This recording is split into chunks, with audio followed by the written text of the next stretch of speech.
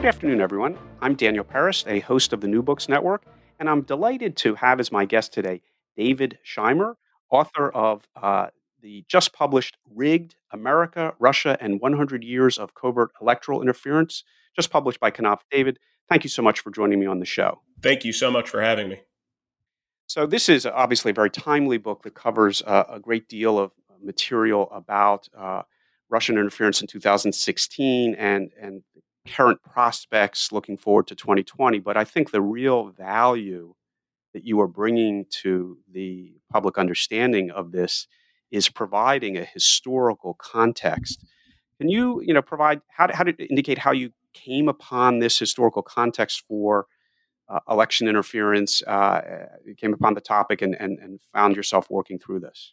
Sure. So I'd say the starting point for me for this research project was I was in Germany in the summer of 2017 reporting for the New York Times, and while I was there, I'd been studying Russian and Soviet history for years. I had watched Russia's attack in 2016 with great alarm. And I'd been curious, is there more to this story? Was Putin an inventor, or was he just someone who had sort of picked up the ball, so to speak, and kept running with it, but was sort of just the latest leader to engage in the type of behavior that we saw, which is one country seeking to covertly manipulate the elections of another. And I ended up spending about 5 hours interviewing a former East German intelligence officer named Horst Kopp, who worked for the Stasi for over 30 years.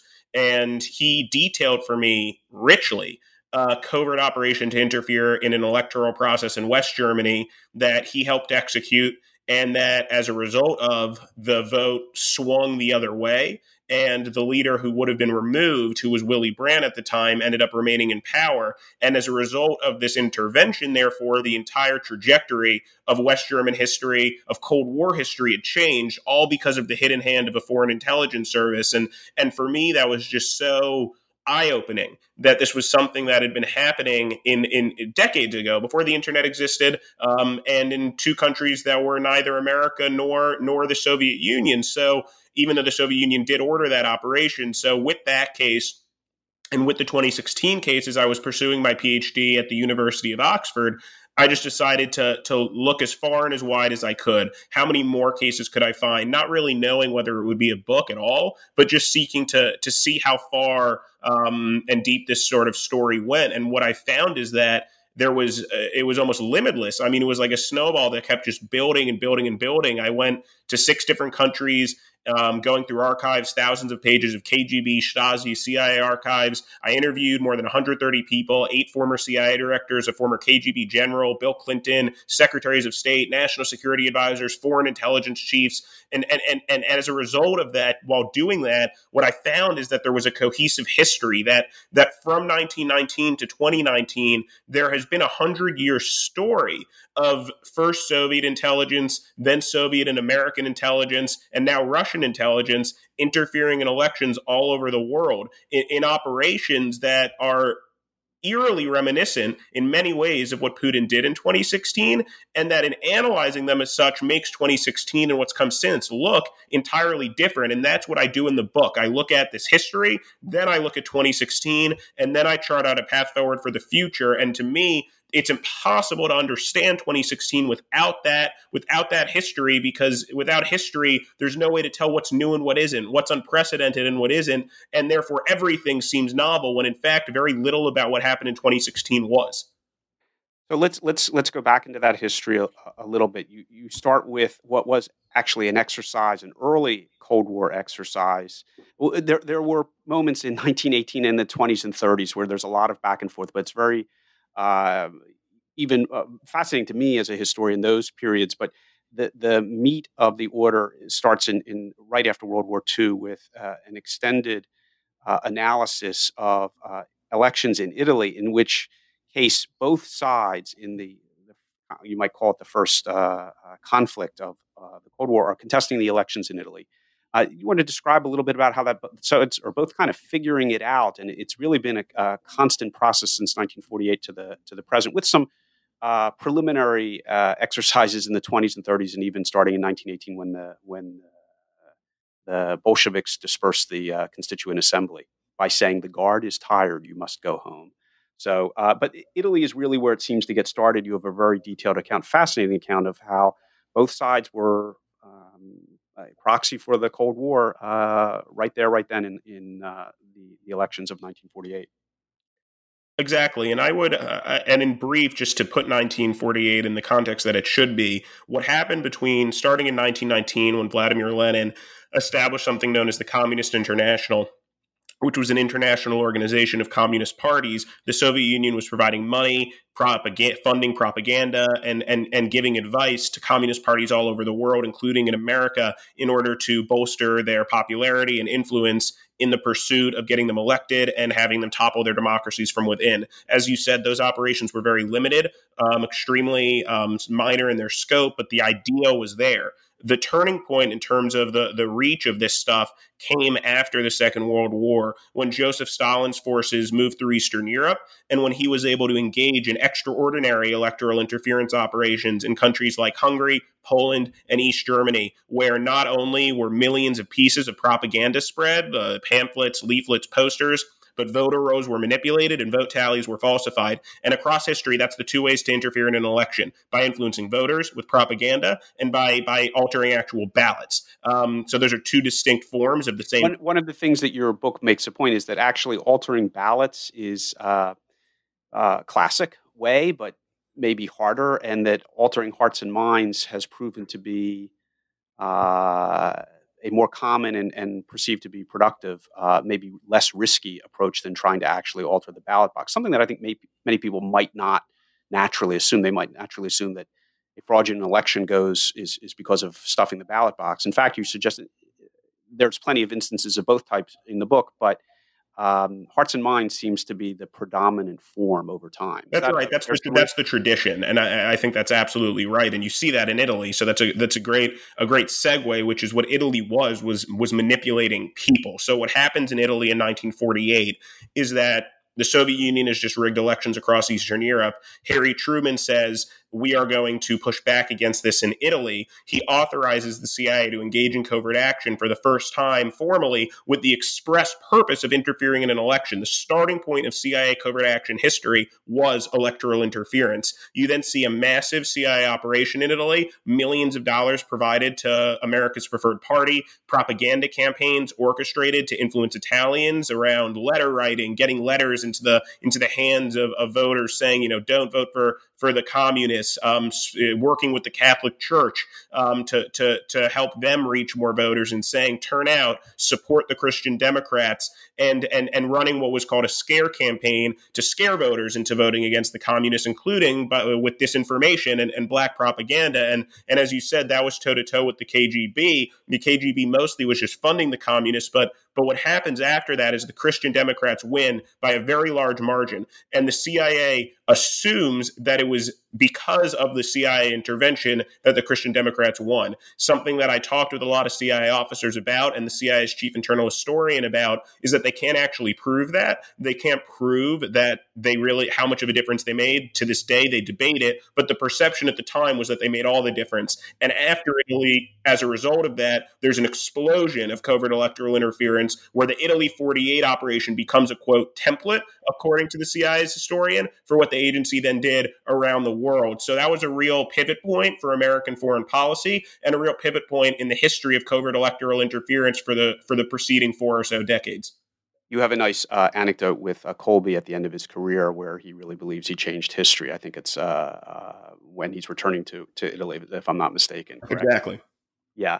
So Cold War, we are familiar with the traditional attributes of the Cold War after 1945. This is a part of it. The main part of it, what's interesting is, and this is one of the asymmetries that I want to bring up, is that you can really interfere in elections only where you have elections. And other than the first few years after 1945, there isn't much, there aren't very many elections in the East Bloc. So the action shifts to places in the West, broadly speaking, around the world, where the Cold War is being fought. The one place it's not really being done is in Eastern Europe, or obviously the Soviet Union itself.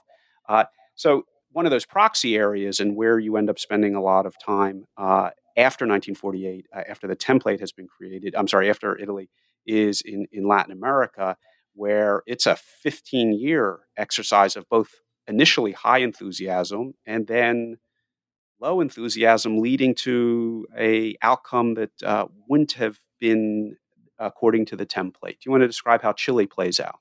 Sure. So Chile was what I see as sort of the peak of CIA electoral interference because in Chile in 1964, in order to undermine a man named Salvador Allende, who was a socialist and a Marxist who was competing for the presidency in Chile, the CIA launched a really, remarkable in its scope operation to interfere in the Chilean election that involved getting funding more than half of the campaign of its preferred candidate, a Christian Democrat. That involved spending more than $3 million, which was more than the number of Chileans who actually voted in the election, which was under 3 million people, which involved spreading massive amounts of propaganda, running another scare campaign to frighten Chileans into opposing Allende. And yet again, as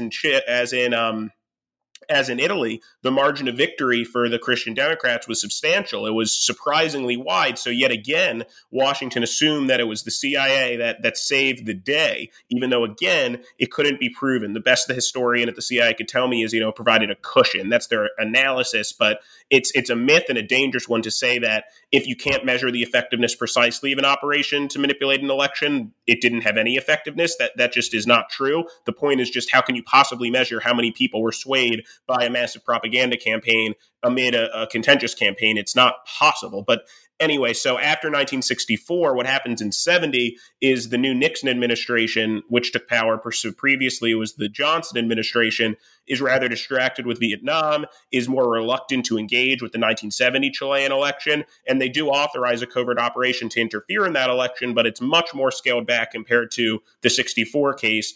And there's a presumption that A, Allende probably won't win because he's running again, and B, that even if he does, maybe it isn't actually such a big deal after all. But what ends up happening in 70, which is unlike many other cases, is that the leftist candidate actually wins. Salvador Allende wins the election, which didn't happen in Italy and didn't happen in Chile in 1964. That then presents Richard Nixon with a choice, which is either continue to interfere in Chilean politics to get rid of Allende, or to uphold Chilean democracy and letting Allende take power because he won the democratic election. And Nixon chooses to continue subverting Chilean politics. He actually chooses to proceed from interfering in an election covertly to plotting a coup covertly. So he authorizes the CIA to proceed to that more aggressive form of covert action, and they try to overthrow Allende's prospective government in 70. The plan doesn't work. They continue undermining the Chilean government for 3 years. There's eventually a coup that does overthrow Allende's government, and he commits suicide. And a few years after that, the operation was actually outed, and that sparked reforms around CIA covert action. But the interesting thing about Chile is there's a lesson here, which is that covert electoral interference it succeeds when it's sustained. Rarely are operations just conducted against a country once, one election, and then stopped. In Italy, we interfered in the Italian elections for more than 2 decades, spending more than $500 million adjusted for inflation, interfering in their elections. In Chile, there was wavering. Who's to say who would have won or who wouldn't have had the CIA launched a more aggressive operation? But the point is, Allende won, and then Nixon did proceed from covert electoral interference to coup plotting, which is, again, a distinct form of covert action. And one that I think is a sign of weakness, as you said, that had become, I have in my notes here from that section, milquetoast, a shift from a very aggressive position in 1964 to more of a milquetoast position in 1970, which led to the adoption, as it were, of a much more extreme policy intervention or country intervention in 1973. So there are lessons to be learned there. As you say, if it's not consistent, it's probably going to not work. If Italy is the template for the United States in this exercise of Cold War engagement of countries in their elections, then Germany in 1972 would seem to represent the template for the KGB, where they figure out a model that works pretty well for them. You mentioned that at the top of the show, but let's circle back to that because, again, Willy Brandt's perception in the West as a peacemaker is pretty well known and he's pretty highly regarded. Things worked out okay, as it were, with Willy Brandt, but the Soviets were really, really concerned that he was not going to be in position, and they pulled out all the stops in their effort to come up with an Italian outcome as well. So what this got into some more how we call them modern and personalized interventions. Sure. So the 1972 operation, which I'll be happy to walk through, was unique in that it was an Eastern operation and it was decisive, provably. So what happened in 1972 was Willy Brandt was elected 3 years earlier in 1969. He was the first social democratic chancellor. He supplanted the conservative government, and he had a foreign policy of Ostpolitik, which meant reconciliation with the Eastern Bloc, with the Soviet Union, and which meant, thawing of relations between East and West. So for the next few years, he negotiates normalization agreements with the Soviet Union, with Poland. He's pursuing one with East Germany. These are achievements that are deeply valued in East Germany and in the Soviet Union, but are deeply resented inside West Germany by the conservative bloc. So by 1972, these agreements are about to be debated for ratification, or are undergoing debate for ratification, and the conservatives decide to launch a vote of no confidence in Willy Brandt to say we are going to oust you as chancellor to undo the foreign policy that you are pursuing. And at that point, the Soviet Union orders the East German Stasi and instructs them, you need to preserve Willy Brandt's government, ensure that this vote fails, keep him in power. And what the East German Stasi then does is activate two of its assets in the West German government. And they had spent years, two men, Leo Wagner and Julius Steiner, targeting them, corrupting them, drawing them in order to turn them. So these were two men, Leo Wagner and Julius Steiner, both members of the West German parliament, both voters in this vote of no confidence, therefore, who were debtors, gamblers, womanizers, really every indication you could ask for that they're able to be corrupted. And they were first drawn in as people who would provide intelligence and information to the East German Stasi. But when 1972 comes around, they up the ask. They say, we will pay both of you 50,000 Deutschmarks so long as you abstain from the vote. And by this point, they were so owned by the East Germans, they had blackmail on them, they were so corrupted, they were so reliant on these payments that they said fine. So they both abstained from the vote anonymously, and the vote then failed by 2 votes. So had those two men cast their ballots as they should have, because they were conservatives, in favor of removing Willy Brandt, the entire trajectory of the Cold War would have changed.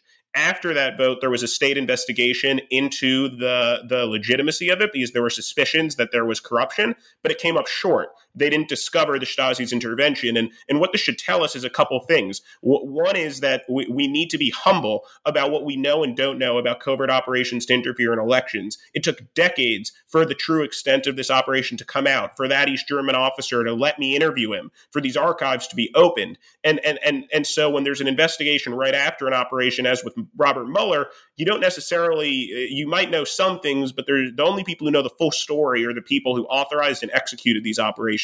What this also tells us is that targeting people is the gold standard of covert electoral interference. Figuring out ways to know someone, to know what makes them tick so you can manipulate them more effectively that's the gold standard. These are not your terms, my terms, but I think it really comes out in the book. That's the gold standard in version 1.0. It becomes different in version 2.0. So version 1.0, it's the stuff of spy movies and what you're describing in Germany, where it's literally based on an individual person. What becomes very interesting, and I think the readers will find particularly kind of dramatic, is how that changes in the age of digitalization, which we'll get to in a moment. But kind of in the old black and white spy movies, it's all about the individual. Sure. So, well, I would have a slight adjustment to that, which is I would say in the pre-digital age, you typically had to do one of two things. You could either reach the masses randomly, or you could target individuals specifically, like 2 voters. It was not possible traditionally to both target the masses and do so in a precise way, which is something that is now achievable to do across, say, social media. But I'm sure we'll get to that. So let's then kind of move forward a little bit. I do think before we get to the kind of the main event, there's still some preliminaries that I think a lot of readers aren't going to be familiar with. I happen to have come across the IRI and NDI some years ago, and it was a lesson for me as well. But I think there are, the soft influence of elections abroad, maybe not covert, led by the CIA or intelligence agencies, but softer efforts are still ongoing in some sense and have been going on for decades, even if they weren't the high stakes battles of Italy or Chile. Could you, introduce the IRI and NDI to listeners who may not be familiar with them? Sure. And one thing that I meant to say that I didn't before I get to that is just when you asked me what the template was of the Eastern operations, something I also walk through in the book is, and I won't go through it now, but in the Cold War, the real template was the KGB's many operations to manipulate U.S. elections by sowing discord, helping one candidate and hurting another. And that was the template that has since been applied to our elections today. And I think that's important to recognize in terms of, and the tactics as well are very familiar, but in terms of IRI and NDI, what you see there is an evolution in American foreign policy, which is in the post-Cold War period, the risk of using the CIA to interfere in elections increases because American foreign policy evolves from containing communism to just expanding democracy as an end in itself. And if your goal is to build up democracy, to interfere covertly in a democracy is a tough proposition because if it's uncovered, you're shown to be hypocritical, you undermine your own efforts, and without a consistent call to action and containment, there isn't really as much reason to do this. There's exceptions, as I do walk through, which we might talk about, like in Serbia, but the rule here is not to do that. Instead, Bill Clinton, who I interviewed for this book, explained he much preferred using NDI to interfere to influence elections because what those organizations do is just seek to have stable, secure elections with parties that are well trained. They offer training and assistance to every quote unquote Democratic party. They help people campaign, reach more voters. So sometimes this is biased because they exclude undemocratic parties, authoritarian minded parties. But the general idea here is it's overt, it's documented, it's procedural, and it's just to help democracies function better, which is very distinct from covert electoral interference, which is hidden, which disguises foreign voices as domestic ones, which seeks to mislead and manipulate, and which seeks to kind of redirect a democracy rather than just allow a democracy to hold an election that reflects the will of its people. So just again, for the readers, IRI and NDI are publicly funded organizations that operate in the open and seek to support democratic methods in countries abroad. Is that a 10-second summary that Sure, works? yeah. But I just think that a number of listeners wouldn't be aware that those organizations exist. They're not big budget items and I don't know whether they fall into the Department of State or some other entity, but they're still out there. And there still is, even post Cold War in Serbia in 2000, an election. There's still these things are still being contested and probably will. But as you say, and you're right, the CIA no longer covert. I have in my notes covert electoral inference. Well, I would just say I want to be clear that there isn't an equivalency between IRI and NDI and the CIA. Those are very different organizations in terms of their engagement with elections. And in terms of the Serbian election, that was the exception that I found where the CIA did launch a multi-million-dollar operation to work against the tyrant Slobodan Milosevic, which was really inspired by the murderous nature of his regime. Bill Clinton talked about with me on the record why he authorized that operation. But the rule here has become looking more toward overt action and not assuming the risks of covert electoral interference, which was actually considered and rejected in 2004 when George W. Bush considered using the CIA to manipulate the Iraqi election. So that's going on. It's the Cold War. It's the post-Cold War. It is the continuation of politics by other means, to misquote von Clausewitz. It's probably going to continue. It can be seen as part of a broader Cold War ideological conflict, and I think your work, the historical work, adds a flavor to it and pages that really interesting. They're not part of the standard Cold War history. Let's turn to the main event, as it were, which it turns out the Soviets and now the Russians have not shied away from an even bigger fish, which is directly interfering, if they can and however they can, in elections in the United States, which pre-2016 was not a very commonly discussed topic. And I think that your work does a great service in again, setting the historical stage and making people understand that not only is part of the Cold War, but even that is third world conflicts around the world as part of the Cold War. But even the United States, this has been an ongoing effort. You start with an almost quaint description of we'll call it not ham-handed, but simple, unsophisticated effort to support Adlai Stevenson versus Richard Nixon in 1960, using the Soviet ambassador at the time, and that the Soviet Union had preferences for presidential candidates as they came and went in the 60s, 70s, and 80s, and so forth. You want to, I mean, again, by compared to 2016, it is reads quaintly, but it's worth setting the stage with those events. Sure. Yeah, and I would say, I mean, I spent about 5 hours with a former KGB general, and he was stationed in the United States for over a decade.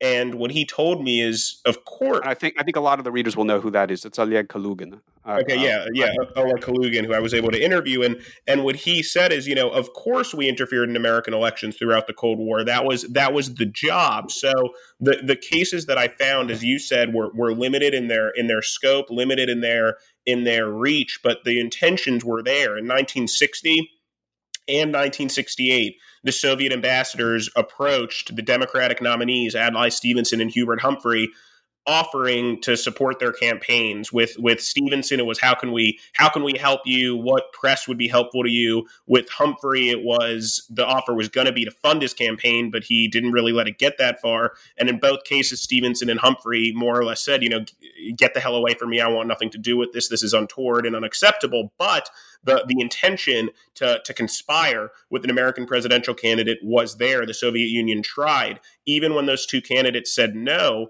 there still were efforts to spread propaganda. In 1960, the KGB spread propaganda against Richard Nixon, who was the person who Nikita Khrushchev opposed in that election in 1970. So I guess that's the first bucket, which is one is attempting to collude. That's a well-walked Soviet idea. The second is spreading propaganda, which is something that started in 60. In 1976, there was a more specific idea, which was to find and release the private information about a public figure, which is, again, very similar to what's to come in 16. And what they tried to do is find evidence that Henry Scoop Jackson, a Democratic candidate in 1976, was gay secretly in order to out that and therefore destroy his campaign. They couldn't find the evidence, so what they did instead was they manufactured a document that alleged that he was gay, sent it to a bunch of different newspapers in the hopes that they would run it. They didn't, so the operation didn't work. But again, the idea, which was to find and release private documents, existed. And finally, in 1976 and 1984, they also targeted Ronald Reagan again by spreading propaganda both at home and abroad in order to undermine his campaign. But in all the way through that, while they were seeking to help people like Adlai Stevenson and Humphrey and hurt people like Nixon and Reagan, they also were seeking to sow discord, but especially racial discord. And something that Kalugin said to me is, your greatest vulnerability, America's greatest vulnerability is its racial diversity, its religious diversity. They would stage hate crimes. They would stage, anti-Semitic incidents. They would write fake letters with racist content, anti-Semitic content. They even tried to plant a bomb in a predominantly black neighborhood that would then be blamed on the Jewish Defense League. So they wanted to turn Americans against Americans, according to Kalugin and according to the KGB archives that I reviewed, to show the world that America was just a, quote, hotbed of hate and that no one should want to be like America, that people should much rather be like the Soviet Union then or now Russia, which is what Putin's seeking to achieve. So many of these ideas that you now see today are reflected in the Soviet operations that did occur. The difference is without the internet, America couldn't really be manipulated at scale and was rather invulnerable to these sorts of methods, whereas today we're as exposed as any democracy. So, again, providing some context, in the 1930s, the United States and the West is having a depression. There's a lot of political unrest, certainly in Western Europe. And the Soviet Union is a locked down society going through a horrible period. But the propaganda state is able to depict and contrast the challenges of living in the West with the so-called happiness of living in the Soviet Union at the time. That was not an accurate description of reality. But again, this conflict has been going on, and depicting the unpleasantness of living in the U.S. is something that the Soviets and Russians have been doing for a long time. I still watch Russian television, and it's quite striking to see how they are depicting the United States, not just over the past year or two when there have been a lot of issues worth depicting. But for many, many years, it is internal communication designed to show that life in Russia is fine and elsewhere it's less attractive. But let's get to the main event. And what I think that is interesting and worth pointing out is you've set up, I think is the really useful part of this book, all the elements, the structural elements for interference. Um, what I think it's worth noting is the marriage between those elements and sort of just personal dislike between, as Putin comes up, deals with Yeltsin, succeeding Yeltsin, the Americans appear to be probably not having significance, not in a way that's measurable, as you said, appear to be helping Yeltsin in 1996. Uh, Putin doesn't seem to like that, and he seems to have held a grudge against that ever since. And then when you throw in other personalities, some of this is your commentary, some of others, Condoleezza Rice or Hillary Clinton, the man is has a strong anti-American position and has a 20-year record to show for it.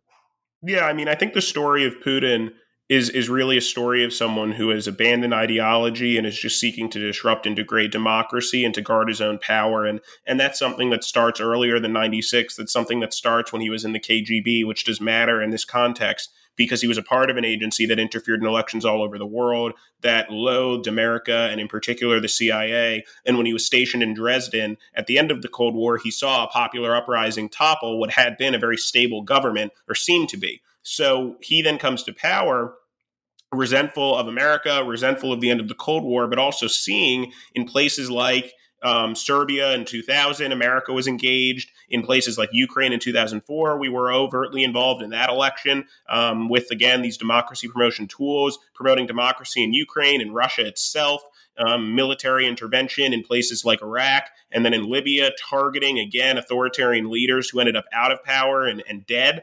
And Putin sees those forms of intervention, and I think the straw that sort of broke the camel's back was twofold. The first is in 2011 when there were protests in Russia following a parliamentary election that was broadly deemed or widely deemed illegitimate. There are protests. Hillary Clinton speaks out in support of the protesters, and Putin sees this as an attempt to overthrow his government, as it happened in places like in Ukraine or like in Serbia, where there were mass protests that resulted in regime change, and he is very sensitive to that. In 2014, in Ukraine, the government of Yanukovych is overthrown again in a popular uprising, and Putin, either because he just says it in order to swell domestic discontent with America, or because he really believes it, said, why did you, America, overthrow the Ukrainian government? And from that vantage point, he's been hitting back from his perspective by degrading, disrupting, and delegitimizing the democratic model, primarily or in large part through electoral operations. It's not about spreading communism, as was what happened during the Cold War. It is just about delegitimizing democracies as an end in itself, because he views himself is either under siege from inside or outside. And I'm not someone who believes in his worldview at all, but I do think it's important to see the world as he sees it, because it helps to make sense of why he is interfering in elections all over the world. It's to divide democracies, to support authoritarian-minded, disruptive candidates who will be more likely to align with Russia and be less likely to be well-functioning democracies. And in America specifically, it's to make it so we function less at home, aren't able to lead abroad, and over time become a corrupted, transformed version of ourselves that actually reflects certain Russian attributes that his government has and that ours historically is not. So Putin has a strategy here. He does have a vision, and it's very much grounded in his upbringing, his life, and how he views America and the world. So I recently interviewed an author of another book that focuses indeed on his background, why this is a perfect setup for him, that indeed he has these inclinations. You write, quote, disrupt and weaken the Americans, page 139 of your book. And I added afterwards, the internet is just perfect for that. That was a method that is perfectly managed, married to this goal above and beyond the specific issues of how you interfere with an election, but an ongoing campaign to disrupt and weaken. And I think this is also something that listeners will understand has become part of almost the military strategy. there is in 2013, you reference it, many others have as well, the General Gerasimov doctrine about hybrid warfare, where this also fits in very neatly. I've seen critiques of the assumption that that doctrine is sort of real, but it seems to be real because it seems to be the playbook from which the Russians are following. Do you want to kind of provide a summary of sort of this hybrid warfare notion, which is very much influenced by the internet world? Yeah, I mean, I don't think the thing about the hybrid warfare theory is the thing I don't like about it is that it sort of, again, presents all of this as new, electoral operations as new. The KGB was interfering, as we've talked about, in elections all over the world. You can call that hybrid warfare or not, they were doing it. What the internet does is just provides new reach, new opportunities to do so, not only around the world, as Russia is doing, and that's really important. This is a global story, and there's a bit of a tangent, but I interviewed the president of Montenegro, who Russian intelligence attempted to assassinate, the president of Colombia, whose elections are under siege, and those countries are under attack too. So this is a global story of electoral interference by Putin's Russia, not just an American one, which I think is a common misconception. But in terms of the internet from the American perspective, the internet allows Putin to do really two things. One is penetrate America at scale to reach the American electorate, which is something that had never been possible in the United States prior to the advent of the internet. You'd been able to try to collude with Stevenson or Humphrey to spread some propaganda here or there, to send a forgery to some newspapers, but you couldn't reach hundreds of millions of Americans systematically, and you couldn't penetrate our voting systems as Russia did systematically without those digital tools. The second thing the internet allows is for Russia to turbocharge very traditional ideas. Rather than just spread one line of messaging, you can spread many lines of messaging, tailoring those lines to who would be most receptive to receiving them. Rather than just forging and releasing a single document, you can create, as I said, tens of thousands. I mean, you can steal tens of thousands of documents and then spread them all over the internet, across social media, through WikiLeaks, and never have to go through newspapers. So there are new opportunities for interference that are more precise and more targeted and more accessible and less expensive as a result of the internet, which just makes it so that all democracies are now vulnerable to this type of political subversion. But that idea of interference is not new, nor are the roots of what each of these weapons actually represents. So to me, that is why the internet is such a game changer. And Putin has adeptly used the internet to achieve his strategic aims of degrading, delegitimizing, and discrediting the democratic model on a global basis, including in the United States. So before we get to the U.S. again, reference Brexit is another area where this method would presumably have been applied, and you referenced that, as well as to the Baltic nations, where with a lot of obvious past conflict, it has the internet intervention in their affairs has been an ongoing issue.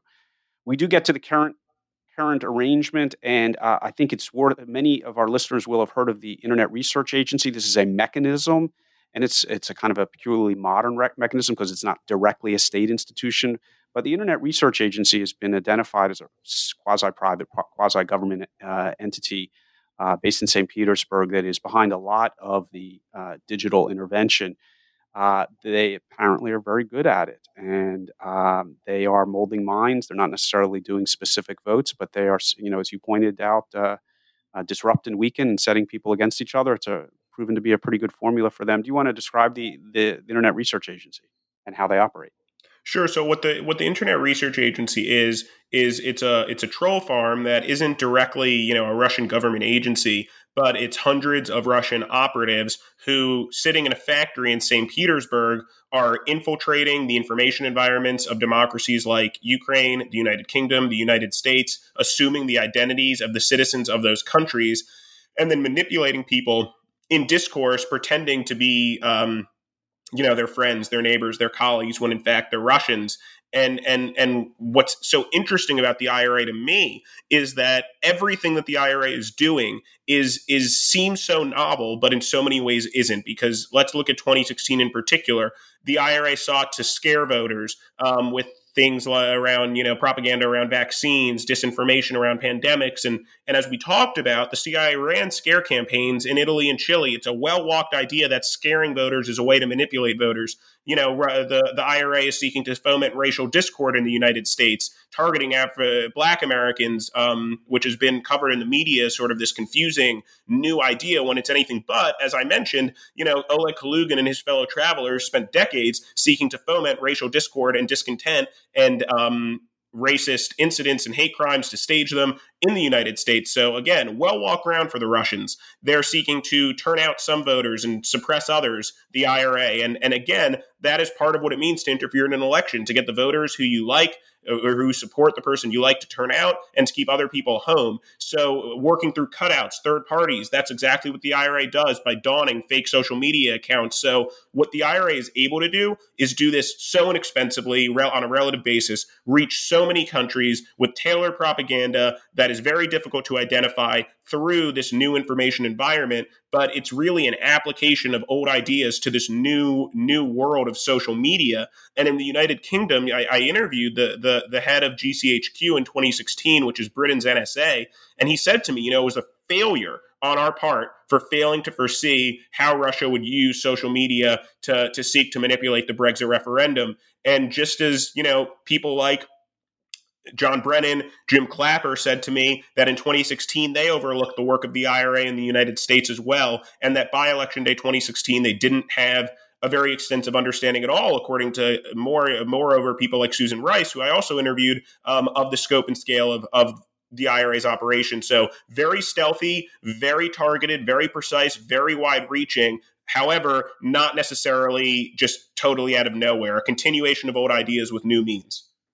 And the Obama administration doesn't come off very well in this. That is, they're sort of, you get the feeling it's like watching a slow motion train wreck, that they're observing all of this, but some days there's not enough evidence, or it comes in one channel and not another, or the president is focused on something else, and it never seems to get the full attention or that it really deserved, and a robust answer or solution. But I don't agree with that. So I do think it got a lot of attention, but it got a lot of attention in sort of a different way than what we would have expected, which is that, again, two ways to interfere in an election: manipulating people, and like you pointed out, that's the tradition, but also manipulating ballots, altering votes.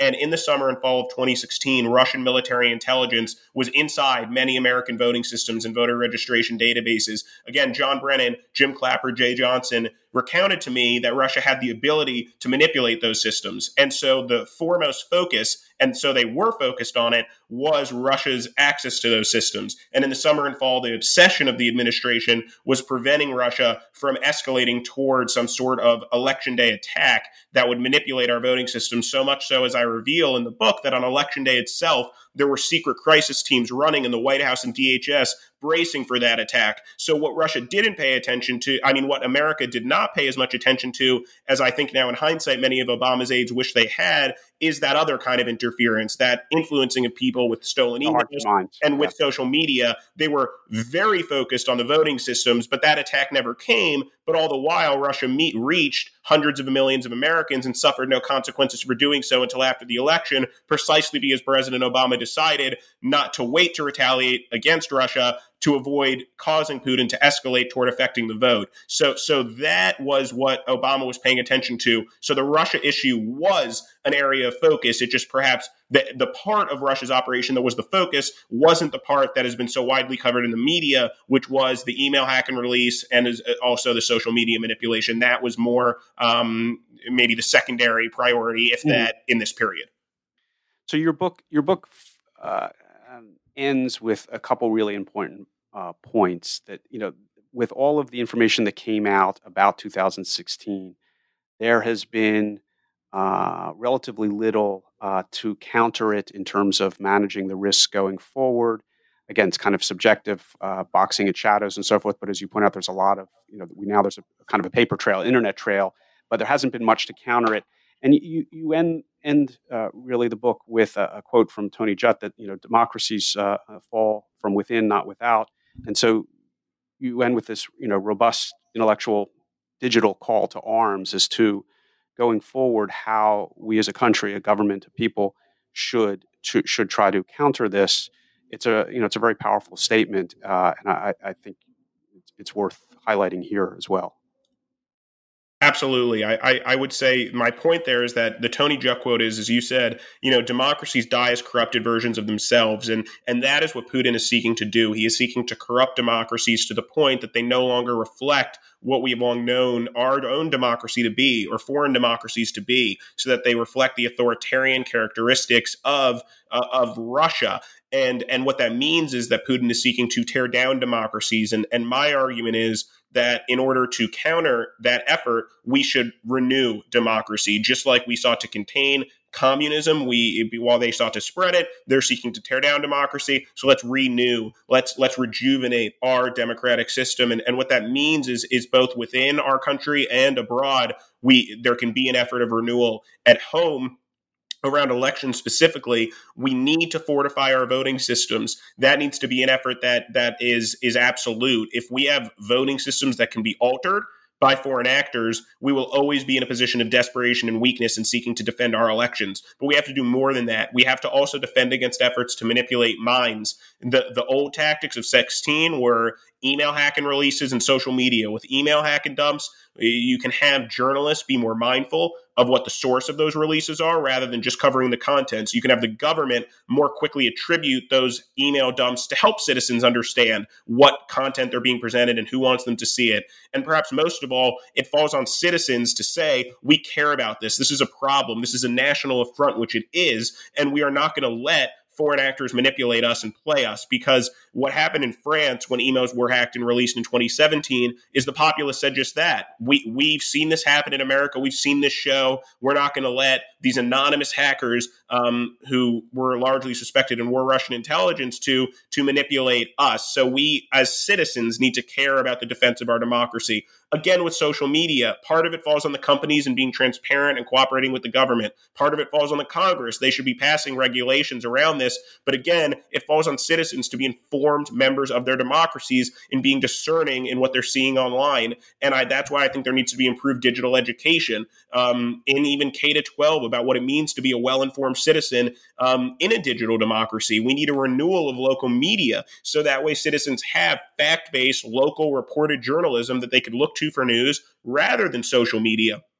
And we also need to repair our own divisions along racial lines, religious lines, class lines, because the tradition here for Russia is to sow discord, to take advantage of pre-existing weaknesses and vulnerabilities. And the more polarized we are, therefore, the more vulnerable we are. So if we're able to pass legislation around common sense issues like childcare or healthcare or education, if we're able to address issues like systemic racism and police brutality and seek to ameliorate them, that not only creates a stronger America at home, but it also makes us more invulnerable to attacks from abroad. And in conjunction with that effort of renewal, we also need to lead abroad a coalition of democracies that says we care about our digital sovereignty. We're going to define what it means to be a sovereign state in a digital world. We're going to impose costs on countries like Russia who target our elections, and this is what we're going to do. We're going to prioritize these issues with leaders like Putin and saying we care about this. We know this, you're doing this, and you have to stop, whether in Estonia or in America.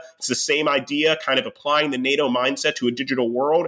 And we ourselves need to not engage in covert electoral interference. The CIA cannot do that if we are seeking to lead a global crusade against this kind of practice, which I believe we should because of how exposed we are, because it is not in alignment with our goals today, which is, again, to build up democracy. So it is in our interest as well as in alignment with our values to cast aside a 20th century solution, which is CIA-led electoral interference, and instead adopt a 21st century strategy. I believe it should be the strategy of renewal in seeking to combat the Russian effort and really build back better and prove that the democratic model can not only function, but thrive in the 21st century digital world we now live in. So you finished the book a couple months ago. If you had written an epilogue for literally up to and including the last few days for the 2020 election, have you, beyond what's going on in the United States, the divisions that you just referenced, do you have any updates for the listeners who are going to get the book for what you perceive the Russians are doing right now in regard to the 2020 election? Sure. I mean, I think we need to be clear-eyed about how vulnerable we are. We have a president who's soliciting foreign interference rather than defending against it. We have a coronavirus, a pandemic that is sowing doubt about the sanctity of the vote. And we have an economic crisis, which is sowing much discord in itself.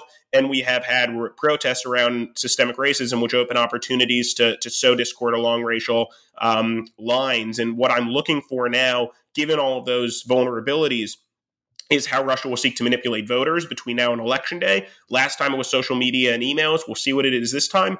I'm seeing if Russia will actually proceed to try to cause chaos or alter the vote or sabotage voting systems on Election Day, which is what... if in 2016 they explored that but did not execute it, in 2020, presumably they have the option of actually executing that. Yeah, they have. Not only do they have the option, but they're working against a president now who invites rather than seeks to deter foreign interference. So for Putin, he doesn't have to worry about being punished for this. 3 of Trump's advisors in my book actually told me that they worry Trump wants Russia to interfere in the election to help him. So that's the new status quo. So I'm looking out to see if on Election Day itself there's some sort of cyber intervention.